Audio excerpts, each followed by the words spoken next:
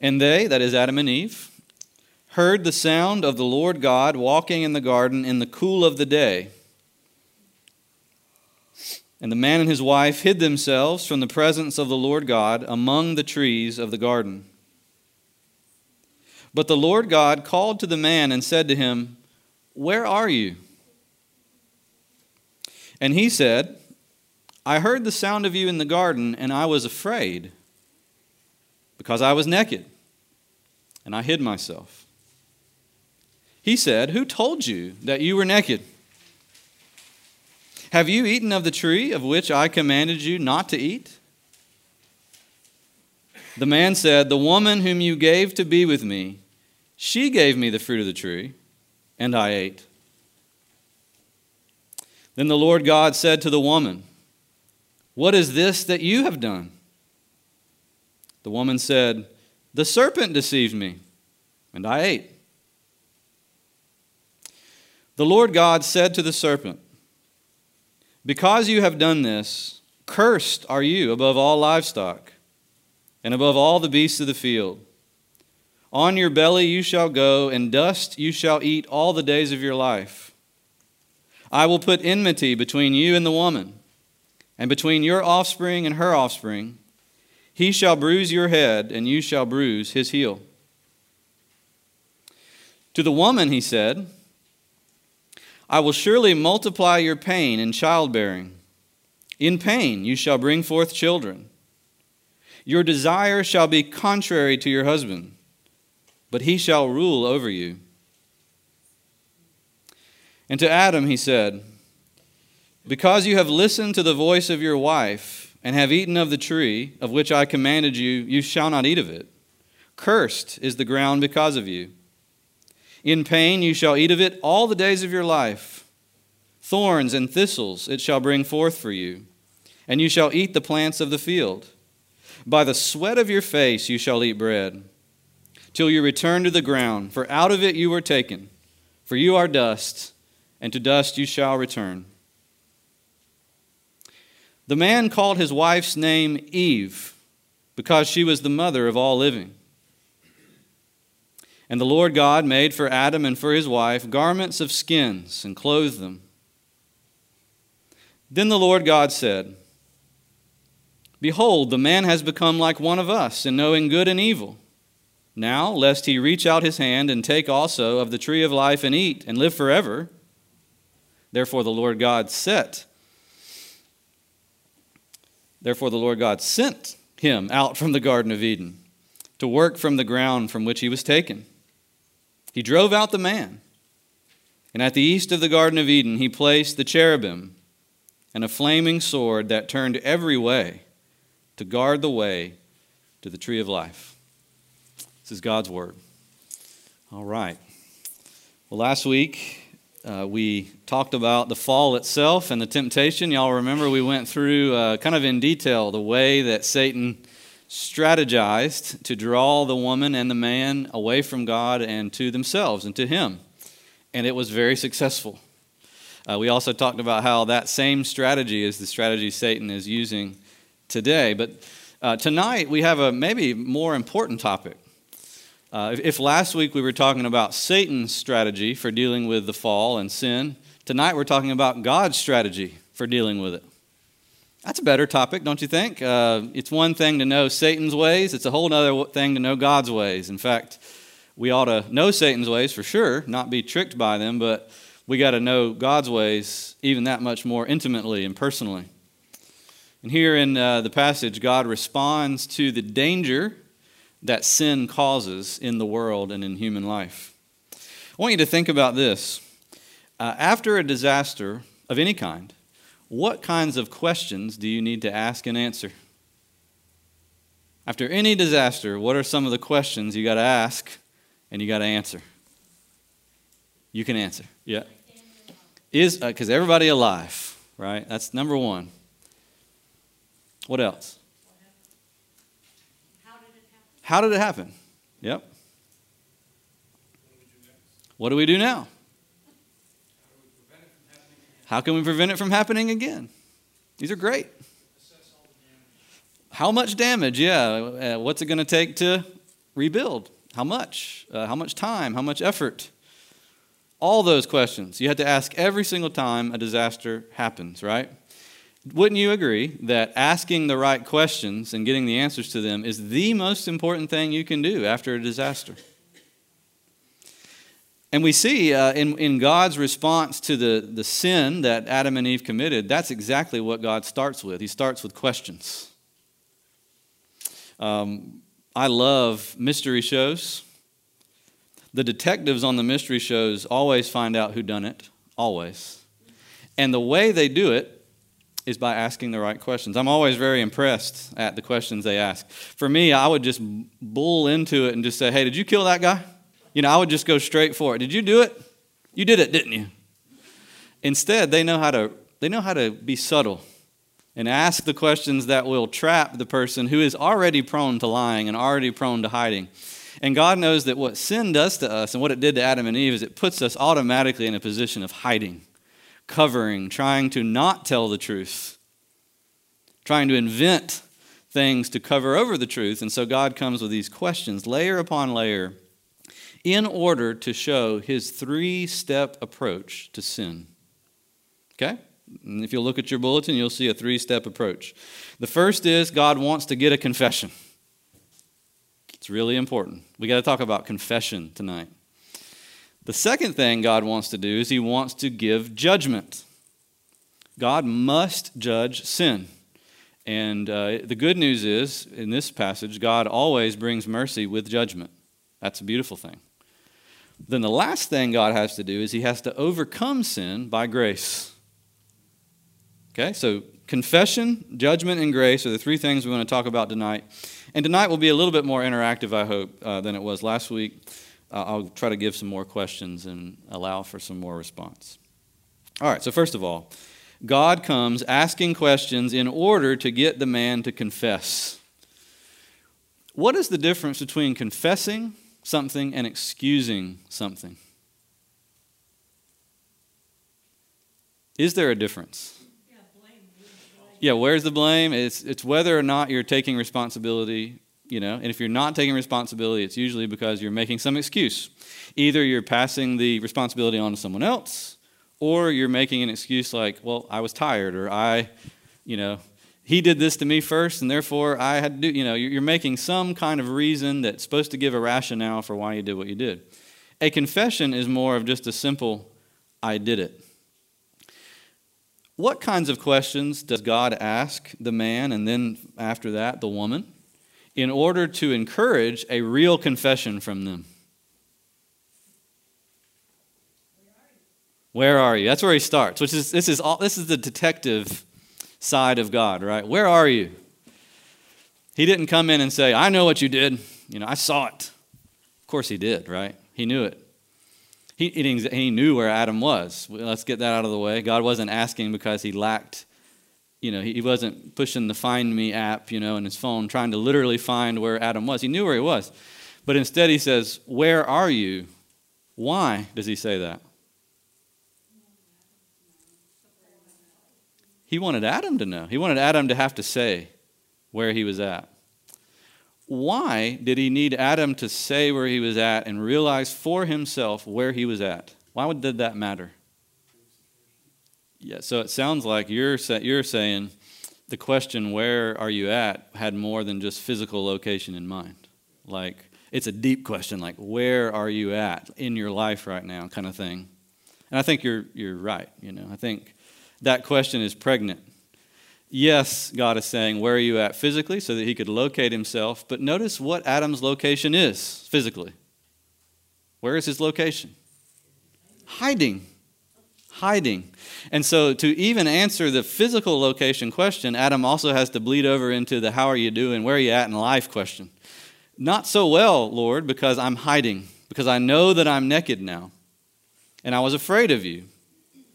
It says that Adam and Eve heard the sound of God walking in the garden in the cool or the wind of the day, which is, kind of a mysterious phrase in the Bible. We don't read about this too much other places, but the assumption is they knew what it was like to hear the sound of God walking, probably because they had heard it already, And before, when they heard it, it was something they welcomed.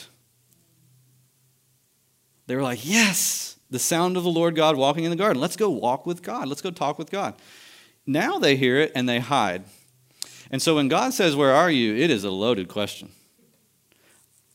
I can tell you one thing, God, I'm not where I was. Where I'm at is not where I used to be. It changed really quick. I went from greeting you the sound of who you are and the sound of your presence to ducking and covering because I did not want to be near you. Do you see what God is doing? He's asking leading questions in order to provoke a full owning up to the sin that Adam had committed. And yet, he doesn't get a full confession out of it, or at least not a straight confession.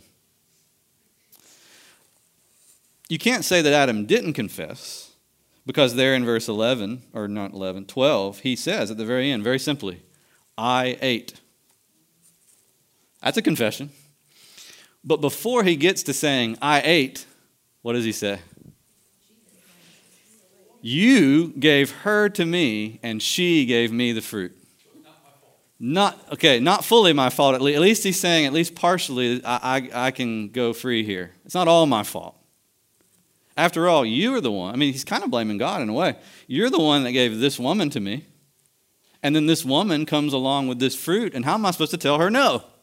Right? Do you see how that works? Adam half confesses. And yet, it's beautiful to see because God is even willing in this case to accept the half confession as a confession. Because God turns around and deals with Adam and Eve tenderly, which we'll see in the next point. He doesn't just deal with them harshly, he deals with them with some tenderness, some grace. Even though Adam was only able to get out a weak, pitiful half confession. Anybody in here comforted by that? Have you ever uttered to God a weak, pitiful half confession of your sin?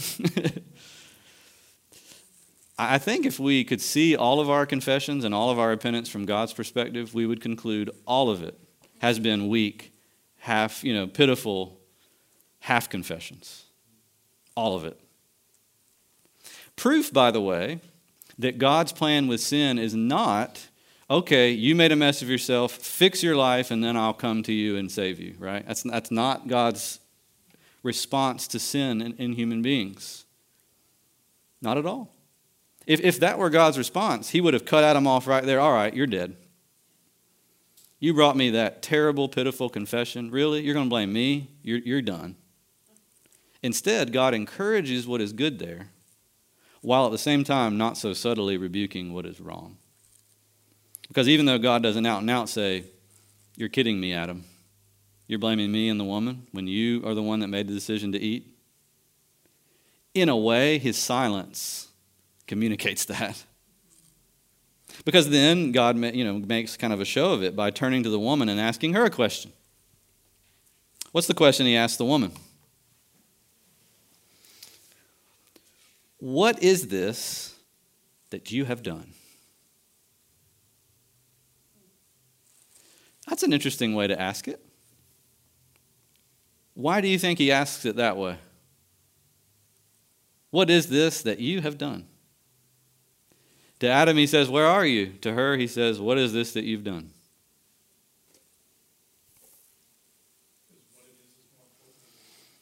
Okay. Good. What else? How is it leading, Clark? What's it leading her to do? Yeah. Yeah. That's right. He doesn't just say, did you eat the fruit? That could have been answered yes or no. Again, he wants her, just like he wanted him, to verbalize out loud what she did, which she turns around and does. Same thing as Adam. She says, I ate. Confession. But before she gets to the confession, what does she say? Devil made me do it. Devil made me do it. The serpent deceived me and I ate, which was true, actually, by the way. And lots of people have pointed this out, that the sin of the man was different than the sin of the woman. And Paul, I say some people point it out. Paul points it out, which is a big deal because he was an apostle and wrote most of the New Testament. He says the man sinned willfully. The woman sinned by deception. The woman was beguiled in this case. The man just out and out decided to sin, unbeguiled. And so his sin in a way was worse than hers, if we want to put it on the scales like that. But nevertheless, they both sinned. They both have to be able to say it out loud. God acknowledges, yes, the serpent did deceive you, Eve, God doesn't acknowledge to Adam, the woman made you do it, because that wasn't actually true. It was actually true that the serpent beguiled her and made her think it was the right thing to do, even though it wasn't the right thing to do. You see?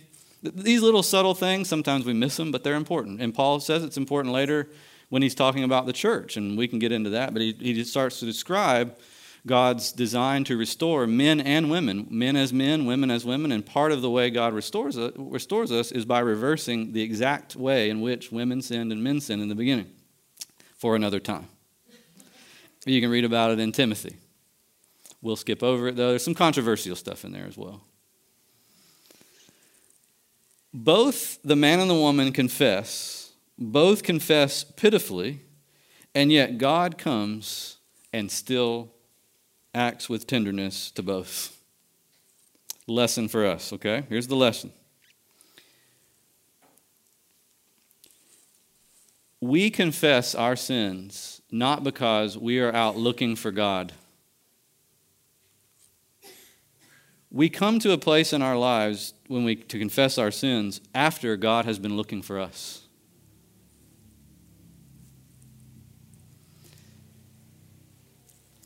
Y'all got that? Adam and Eve were where? Where are you? Hiding from God. Explicitly hiding from God. I don't want God around me. God came after them. Where are you? What is this you have done? God is out seeking, hunting even. Hunting the man and woman down. And it was that hunt from God that eventually led Adam and Eve to a place where they, even though they did it imperfectly, they said, I ate. I did it. And they kind of put themselves over into the hands of God. They throw themselves onto his mercy and judgment. And the same thing happens in our lives. Confession of sins is very, very important, and you can't live without it. Repentance from sin is very important, and you cannot live without it. But repentance and confession are not the way you earn God's salvation. Confession and repentance are actually the product of God's coming to you to save you. Do you see? Very important. I don't think I understood that very much in my life. I think a lot of times I thought growing up, and even as an adult, I have to confess and repent fully in the right way with full precision in order for me to get the forgiveness. And I made sort of God, my feeling of God's forgiveness to depend on how well I think I had done in confession and repentance.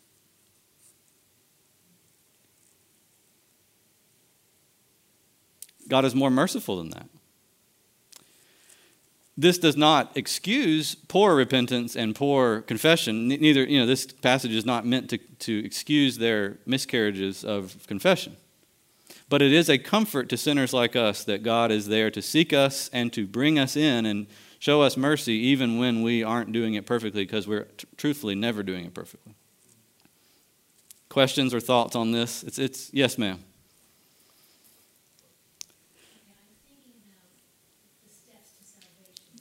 Yes. And in those steps, to me, there's always been confession. Absolutely. Yes. But what I'm saying is confession and repentance come in the order of salvation after God has first pursued us and cornered us, and like he does with them. God has given us conviction of sins, in other words, to say it plainly. God comes and convicts us of our sins and convinces us of our need to confess before we ever do, right? Which sort of proves the point that the confession and the repentance can itself be a way of buying off God, right? Which is sometimes how we treat it, I think, It's not just Roman Catholics who treat it this way, by the way, right? it's famous, the Roman Catholic way of confessing and all that stuff's pretty famous. Most people know that system, or at least parts of that system, where you go and confess all of your sins to a priest. He gives you steps to take in order to do penance or pay off, some of the sins you've committed. Most of us in here would admit that's not the way to do it. And yet, even as Protestants, I think we can slip into God's forgiveness is dependent on my perfect confession. Well, we're going to be waiting on forgiveness for a long time if that's the case. That's not to say you don't have to confess to be forgiven. It's not to say you don't have to repent to be forgiven. You do. But it is to just assure you that you're not going to do it perfectly.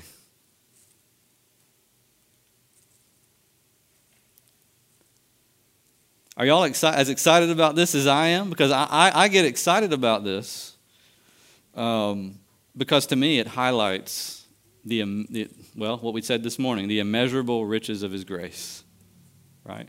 And it encourages me to confess better and to repent better. If I know God is that generous and loving, man, I want to run to Him, which is the problem Adam and Eve had. They were running away from Him because they didn't think He was going to be this generous. Right? They thought, what? In the day that you eat of it, you shall surely die. That's what they thought, which happened. But it happened, I think we'll all agree, in a far more merciful, restrained way than they would have imagined it would have happened. Because they ended up living, 800 more years or something like that, right?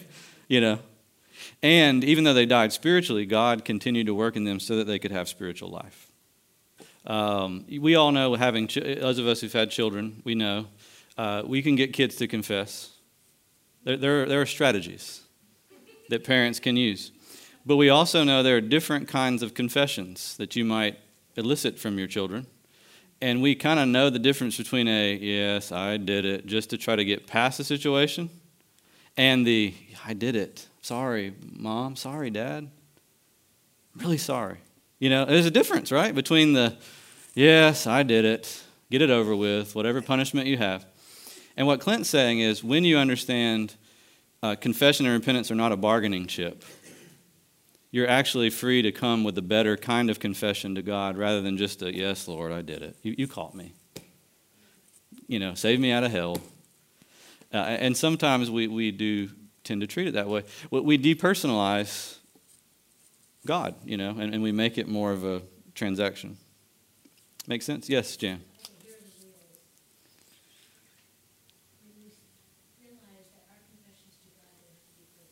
Yes.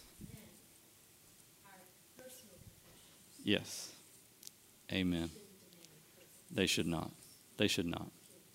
They should not. We should be merciful as we have been shown mercy. Now, I started this off by saying there's a difference between confessing and excusing.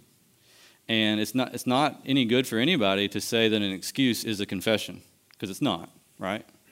It's not a bad thing to want confession versus excuse from people who hurt you. It's not a bad thing to want to give that to God, because that's what God deserves. But it always is true that as we have been shown mercy, we should extend it. And people who hurt you will not always bring the best apology, right?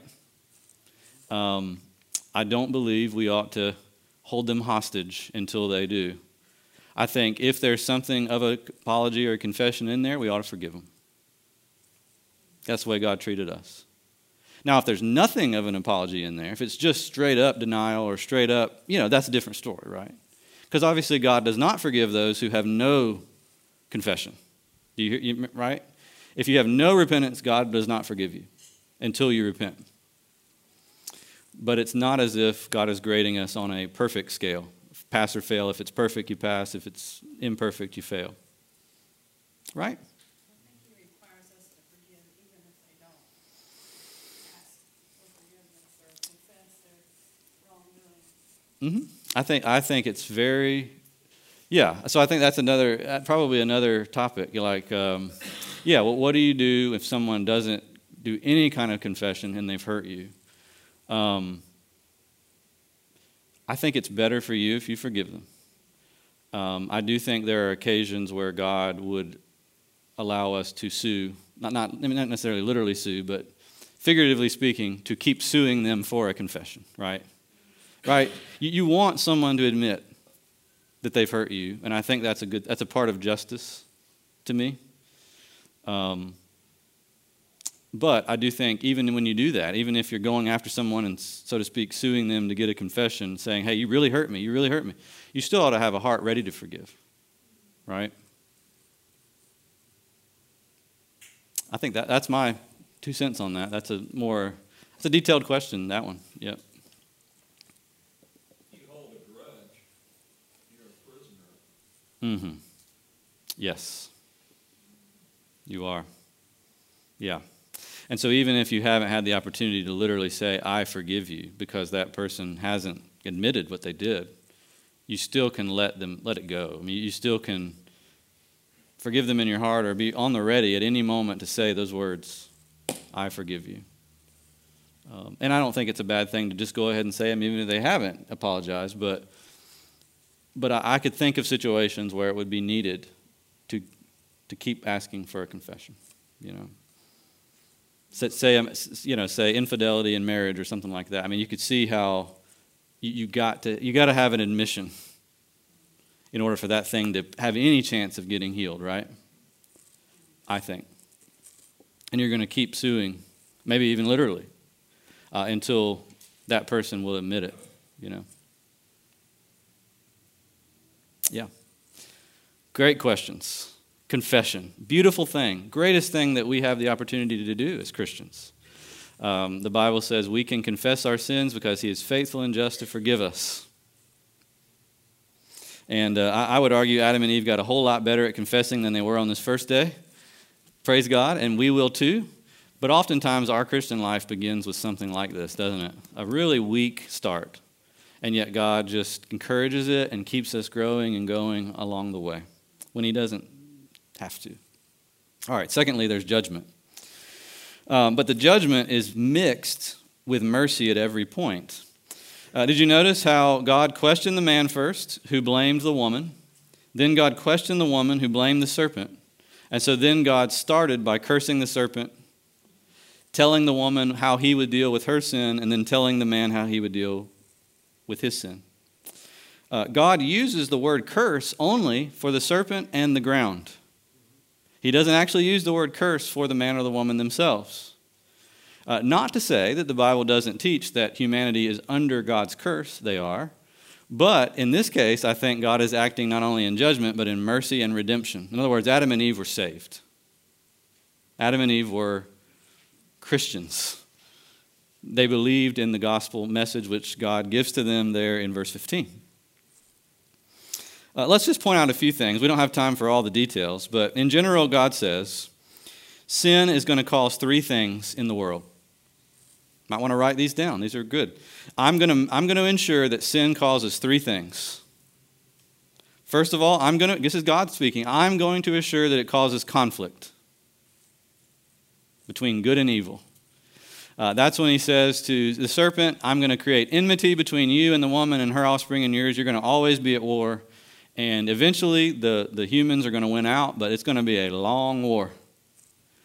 God says, because humans have sinned, there will never cease to be conflict between good and evil in this world. And God's going to make sure. I will put enmity, he said. And God is the one that kind of starts that fight between good and evil. Is that a merciful thing too? That God picked that fight? And that God makes sure that there's never a time when good and evil aren't fighting on this planet? Is that a good thing as well as a painful thing? Well, we have to pick a side. You got to pick a side. And then, so God is picking a side, and he's encouraging us to pick a side. I'm putting enmity. And by the way, humanity, I want you to be on the side of me and not the snake. So I'm putting enmity between you and your offspring and the snake and his, right? I'm drawing a line in humanity. Either you're with the snake or you're with me. Right. And he didn't just say, oh, snake won. I'm out. I'll go start another world. Snake, you can have this world. Some people actually seem to think that's what happened, that Satan sort of took control in completely of the world. And that's just not, the Bible doesn't teach that, right? Satan is powerful, but Satan is God's Satan. He's on a leash, and he has been from this moment. The second thing that sin will cause is pain. Pain. And specifically, this is what he says to the woman. In pain you will rear children, conceive children, and give birth to children. And in pain you will relate to your husband. I will cause pain. Interesting, right? Now there's mercy in this. Okay, let's do this. Where is the mercy? Find it. It's like, where's Waldo? Where is the mercy within that statement? Mercy is that he allowed us to live. You are going to have children still, right? Isn't that merciful? The human race goes on. Man and woman will continue to be married and continue to be given to one another in marriage. Just like I said in the beginning, be fruitful and multiply. The man will leave his father and mother and be joined to his wife. It will be a great thing, but there will be pain. You will not have children in a painless way anymore. And the relationship between husbands and wives, men and women, will be fraught with difficulties. And all the people said, amen. Right? We see it every day. Your desire, it says, will be contrary to your husband or toward. I know that's kind of, if you look at the footnote, it can either mean against or toward, which is kind of opposite. I mean, those two are opposite things, and obviously translators have to decide whether it says your desire will be for your husband or your desire will be against your husband. I think the ESV probably has it better. Your desire will be against your husband, but your husband will rule over you. By the way, the idea that men are to dominate women is not something that God designed in the beginning. It's something that came as a result of sin. Right? This doesn't mean that God didn't originally design men to have leadership. Different than women have it. But the whole domination thing and the whole abuse thing and the whole, forcing powerfully over a person that may be in some ways weaker, physically, if not in any other way, at least physically, right? That is a result of sin. That's a pain. That is a grief that was caused by sin. But in some ways, in God's design, it serves as a check because the woman is no longer there to be the helpful, helper. She's, either contrary to or desirous of possessing or controlling the man. So they're both trying to control each other is kind of the sum of it. You're going to try to control him, but he's going to control you. And it's just going to be this frustrating business. But there's mercy, right? Where's the mercy? You will have children, you will still get married, and we learn, as the Bible goes on, God is using families to advance his gracious purpose. If there are no families, if there are no marriages, if there are no children born, there are no disciples. There are no people to believe in God. There's no redemption. There's no Jesus. Right? So it's a brilliant thing. And the Bible is full of examples of men and women who, because they believed in Jesus, learned how to relate to their husbands and wives differently than this. But even as we learn to relate to our husbands and wives differently than this, we're still going to struggle in this way because that is the way of fallen humanity. You see it? Just in the same way that it says you'll bear children in pain, that doesn't mean you should not get an epidural. Right? You got that? God has given to humanity many gifts through time to dull the effects of the pain of the fall. And whatever dulling mechanisms God may give you to dull the conflict between you and your spouse, take it. Right? Do it. For goodness sake, do it. Right? This is not saying like fatalism, you must have a miserable marriage and you must have miserable children. And, it's just saying this is going to be the natural way it's going to go. But I'm going to let it go on, and I'm going to use it as the grounds for where I'm going to show mercy. And so, epidurals, et cetera, marriage counseling, the gospel of Jesus, which can radically transform your heart to make you love your husband and your wife way better than you would naturally. All those kinds of things are very much in play. Third thing he says is there's going to be death. So not only is there going to be conflict, and not only pain, there's going to be death. That's what he says to the man. You're going to work the ground, but you know what? That's going to be frustrating too. because I'm going to curse the ground. And the ground that you were supposed to cultivate is now not only going to bring forth apples and pears and bananas, it's going to bring forth thorns, thistles. You're going to have to sweat to eat. And in the end of your sweating, you're just going to become the dust that you've been raking your whole life. Right? That's what he says. You're going to become the dust that you have raked and plowed and cursed because it didn't bring forth what you wanted it to bring forth. Death is going to frustrate human life. It's going to make it where none of us last forever. All of us are really just creatures of a moment. We're here a moment and we're gone the next in the grand scheme of things. And that's immensely painful, isn't it? And frustrating about human life. It causes lots of grief. Again, God has shown great mercy, and there are many things that God has given us to avoid some of the sting and pain of death. Medical advances, all kinds of things to help us live longer. One of the wonders, I think, of the modern world is the advances in farming that have made it to where thorns and thistles don't have so much of an upper hand right now. I mean, there's a lot better farming going on right now than there ever has been.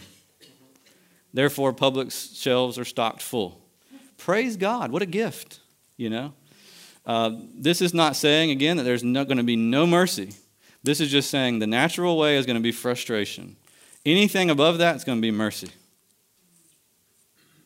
And so all of this you kind of put together, and you can kind of piece together a picture of the world, a Christian biblical picture of the world. When you look at the world around you, we have to look through the lens of creation and the fall at the same time. Hey guys, welcome back. All right, y'all go sit down and we'll wrap up in just a second. When you look at the world around you, you see many good things.